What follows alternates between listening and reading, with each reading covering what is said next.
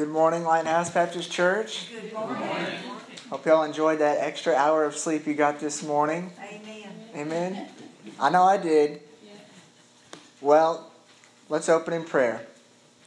God, I thank you that we all got here safely. I pray, God, that you would work through your Spirit to help us know you better, to love you more. God, I pray that you would speak through me. And God, I pray that your Holy Spirit would guide us this morning as we look to Jesus. And it's in Jesus' name that we pray. Amen. Well, I don't know about you, but whenever growing up in school, if I ever had a crush on somebody, if I wanted to go out with somebody, it was good news to me when somebody said, "Hey, that person likes you. You should ask them out." I would think, Are you sure? That was the most important question. Are you sure? How do you know? I didn't just walk up and say, "Hey, my friend told me." I had to know before I go out and maybe get rejected. Do you know this for a fact? And typically, whenever we have good news given to us, don't we respond that way? We respond, "Are you sure?" Or we may say, "How do you know?" Well, Paul has been teaching us in Romans about what God has done for us in Jesus. And the natural response is to ask, "Are you sure? How can you know?" Well, Paul in our passage for today is going to answer that question. How can you know? Paul says that I am convinced. So the question is, how are you convinced? Why are you convinced? How can I know like you know? Well, let's read our passage for today. It's Romans chapter 8, verse 31 through 39. It's Romans 8, 31 through 39. Paul says, "What then shall we say to these things? If God is for us, who can be against us? He who did not spare his own son, but gave him up for us all, how will he not also with him graciously give us all things? Who shall bring any charge against God's elect? It is God who justifies. Who is to condemn? Christ Jesus is the one who died, more than that, who was raised, who is at the right hand of God, who indeed is interceding for us. Who shall separate us from the love of Christ? Shall tribulation or distress or persecution or famine or nakedness or danger or sword? As it is written, for your sake we are being killed all the day long. We are regarded as sheep to be slaughtered. No, in all these things we are more than conquerors through him who loved us. For I am sure that neither death, nor life, nor angels, nor rulers, nor things present, nor things to come, nor powers, nor height, nor depth, nor anything else in all creation will be able to separate us from the love of God in Christ Jesus our Lord." So we're asking, how can you know this, Paul? How can you know this good news is real and that it's for all of us? Well, the first thing Paul says is that we can know that God loves us, number one, because of Jesus. Well, he says, if God is for us, who can be against us? He's saying we know that God loves us because of Jesus. And we know that he sent Jesus to us because he's for us, because he wants what's good for us. In verse 32, he says he did not even spare his own son, but gave him up for us all. And if he gave him up for us all, how will he not with him willingly give us all things? Well, sometimes we question that. Is God really for us? Does God really care about us? Does God really love us? And Paul says that if we aren't convinced by what Jesus did for us on the cross, then we're not going to find anything else that will convince us. When we look to Jesus, when we look to what he did for us on the cross, That's how we can know that God is for us. Not that God has made us Lord, but that our Lord loves us and cares about us. When we see Jesus on the cross, then we can say with Paul, oh, if God did not even spare his own son, well then how will he not also give us everything? In other words, how can we expect God to hold his love back from us? How can we expect God to hold back anything from us if he's not even going to spare his own son? Now, if that's true, then God really is for us in the sense that he cares for us and loves us. And I like how N.T. Wright, in his commentary on the book of Romans, he points out how this passage is very similar to the story in the book of John about the woman who was caught in the act of adultery. Now, that is in John chapter 7, verse 53 through 8:11. So John chapter 7, verse 53 through chapter 8, verse 11. Now it says, they went each to his own house, but Jesus went to the Mount of Olives. Early in the morning he came again to the temple. All the people came to him, and he sat down and taught them.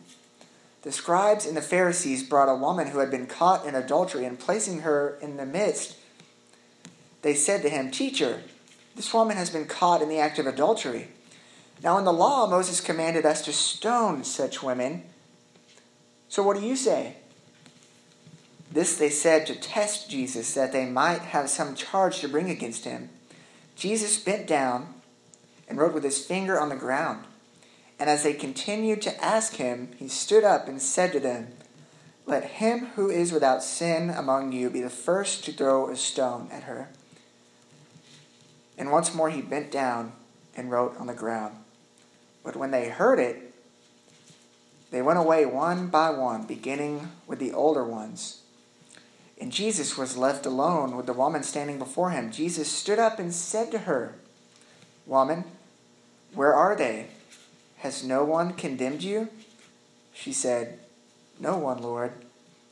And Jesus said, Neither do I condemn you. Go, and from now on, sin no more. So let's read verse 34 again in Romans chapter 8.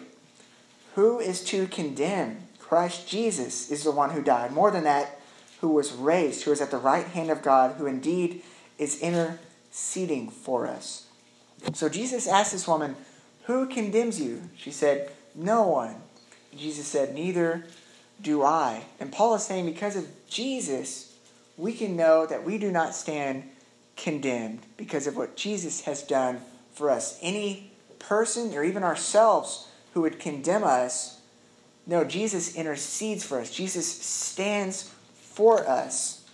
And when Jesus spoke to the woman who was about to be stoned to death for her adultery, Jesus does the exact same thing for us, except Jesus is stoned in our place. Jesus took the stoning that we expected to get, that we thought we would receive. They stoned Jesus, but because they did that, because Jesus gave himself up for that, now we don't have to face that. Nobody stands to condemn us anymore because Jesus took that for us. So what does that have to do with how we can know that God loves us? I mean, if God would do that for us, if we question if God loves us, then we only need to remind ourselves of what he went through for us. And because we know he went through this for us, we can know for sure that he really does love us.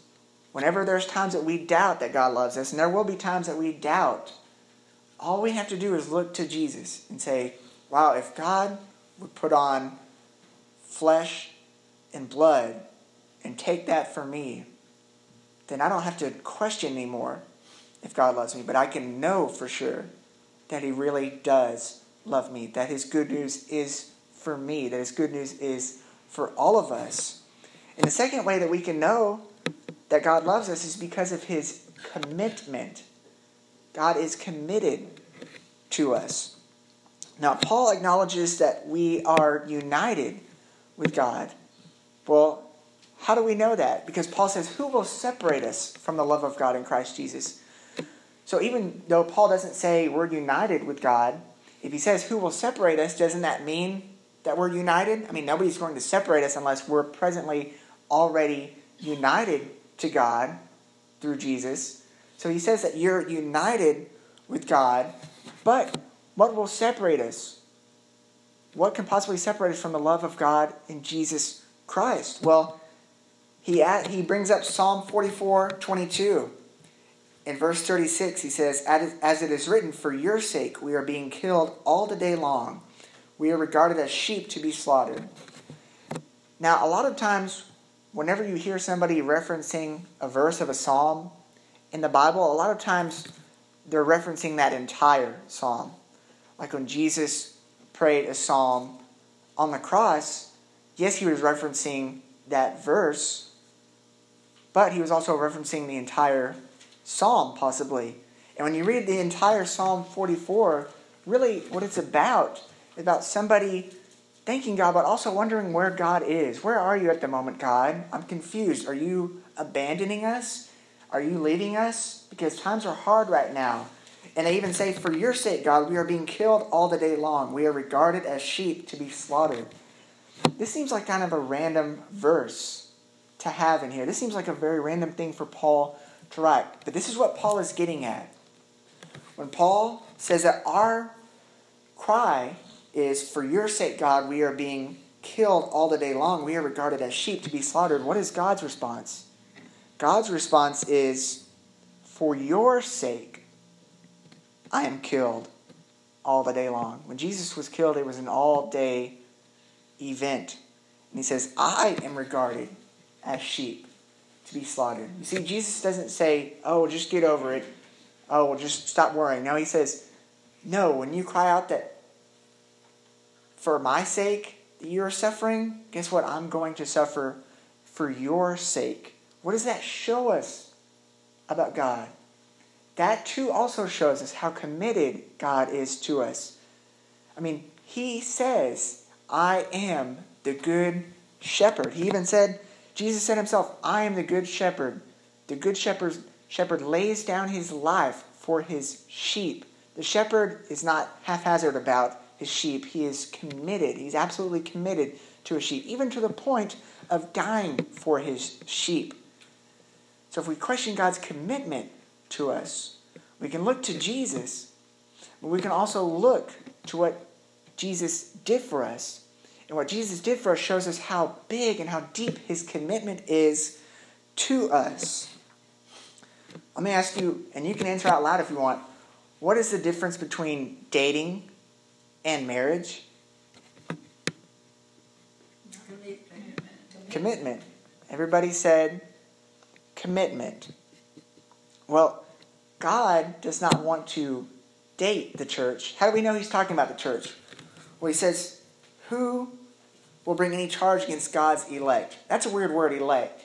But when you see elect, substitute that word with church. He's talking about the church. Who will bring any charge against the church? What is the church? The church is all those who are in Christ. Well, then why does he use the word elect? Because Christ was always going to be the way. Jesus was plan A from the very beginning. So he says, who will bring any charge against the church? And what is the church? It's those who are in Christ. And God doesn't want to just date the church. No, God wants to marry the church. How do we know that? Because the church is often referred to in the Bible as the bride of Christ. That's another way of saying that God is committed to his people. God is committed to the church. Now, when people get married, what do they say? They say, I take thee to be my wedded husband or wife, to have and to hold from this day forward, for better, for worse, for richer, for poor, in sickness and in health, to love and to cherish, till death do us part. But what does it say? It says, who shall separate us from God, from the love of Christ? Shall tribulation or distress or persecution or famine or nakedness or danger or sword? No. And then in verse 39, he says, verse 38, he says, for I am sure that neither death nor life, nor angels, nor rulers, nor things present, nor things to come, nor powers, nor height, nor depth, nor anything else in all creation will be able to separate us from the love of God in Christ Jesus our Lord. Does that not sound like wedding vows to you? That's God's wedding vows to us, the church. But there's a big, big, big difference between our wedding vows and these wedding vows. We say, till death do us part. But these wedding vows say, not even death, not even life, nor death, nor anything else in all creation can separate us from the love of God in Christ Jesus. Can famine or sword take us away from the love of God in Jesus? No, not even death itself. It's a huge commitment to give your life in marriage to someone until you die. But God says, no, my commitment is even bigger than that. My commitment is forever. Nothing can ever separate my commitment to you. And that is good news. And we can believe in that good news and trust in that good news because we've seen how committed God is to us. When we look at Jesus, we see how committed He is to us. I mean, when you're marrying somebody, you may be hoping that they're committed to you, but Jesus has proved how committed He is to us. He's proved how much He loves us. So we don't have to fear not being able to trust Him because we know that we can trust Him because of how far He's gone for us. Like Paul said, He who did not even spare His own Son, how can we trust Him to hold, or how would we think that He would hold anything else back from us if He's given us His own Son? No, we can trust totally in His commitment to us. It's not till death do us part. No, Paul is convinced that nothing can do us part from God because of what Jesus went through. And when Paul asks, what can separate us from the love of God in Jesus, in verse 35, let's read that again. He says, who shall separate us from the love of Christ? Well, when we look at Jesus, and we look at verse 35, we see that Jesus, and this is really interesting, Jesus has already faced all of these things. Jesus has faced everything that He brings up in that passage. Who shall separate us from the love of Christ? Shall tribulation? No, Jesus faced that tribulation on the cross. Shall distress? No, Jesus faced the greatest stress ever on the cross, even to the point of sweating as if someone was bleeding drops of blood. Shall persecution separate us? No, well, Jesus faced that persecution on the cross. Well, what about famine? What about not having enough food? Well, Jesus starved on the cross. What about nakedness? No, Jesus was naked on the cross. Jesus faced that for us. Or we may say, oh, that's so shameful to be naked. Surely, if we went through that through people, that God would separate His love from us. But no, Jesus already went through that for us. Shall danger separate us? No, Jesus faced that on the cross. Well, shall sword separate us? No, Jesus was pierced. He was wounded for our transgressions. Jesus faced all of this. Do you see what Paul is saying? He's saying that everything you could ever fear separating you from the love of God in Christ Jesus has already been faced by Jesus. And not just faced, it's already been defeated. So when he says you are more than conquerors through Him who loves us, what is he saying? He's saying that we have the victory in Jesus. We have this victory not of ourselves, but through and by and from Jesus. And it's a victory over all that we fear could separate us from the love of Christ. And we have it in Jesus, by Jesus, from Jesus. We have victory in Jesus. And if it was just up to us, we wouldn't even be conquerors. But because our victory is in Jesus, we are more than conquerors through Him who loved us. We can know that we have the victory over death. We can know that we have the victory over tribulation and trials, distress, over anything or anyone that would like to split us from God. Because God Himself has said, I've faced all of that for you on the cross. I died on the cross, but it died with me. And it did not raise from the grave. No, I alone rose from the grave. I alone rose from the tomb. not your fears, but the one who loves you and gave his life for you. And if God did not spare his own Son, why do we think he would spare anything else from us? No, he's given us everything, namely himself. He's given us his Holy Spirit. He's given us his Son. He's given us his presence. And so that is how we can know.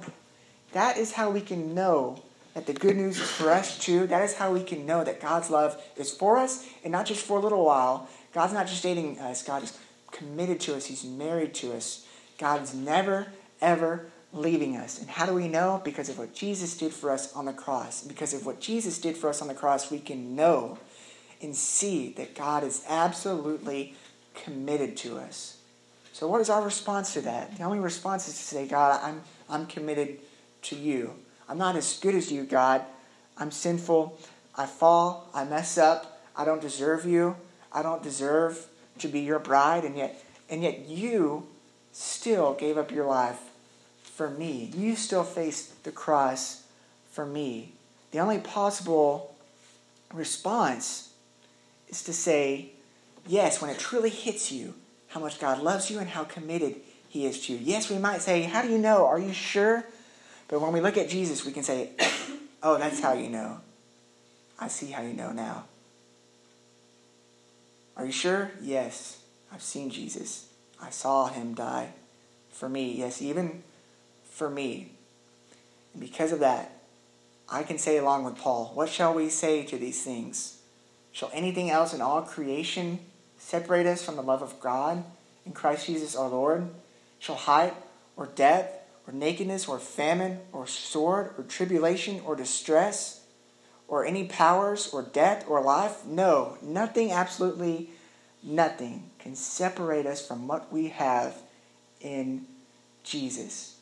And that is part of why it's the good news for all of us. If that's not good news, I don't know what is. This is our good news. This is the church's good news. This is everyone's good news for those who would accept it. God has given us himself. He's made a way for us where there was no way. And because of that, we can say, like Paul, I am convinced. Let's pray.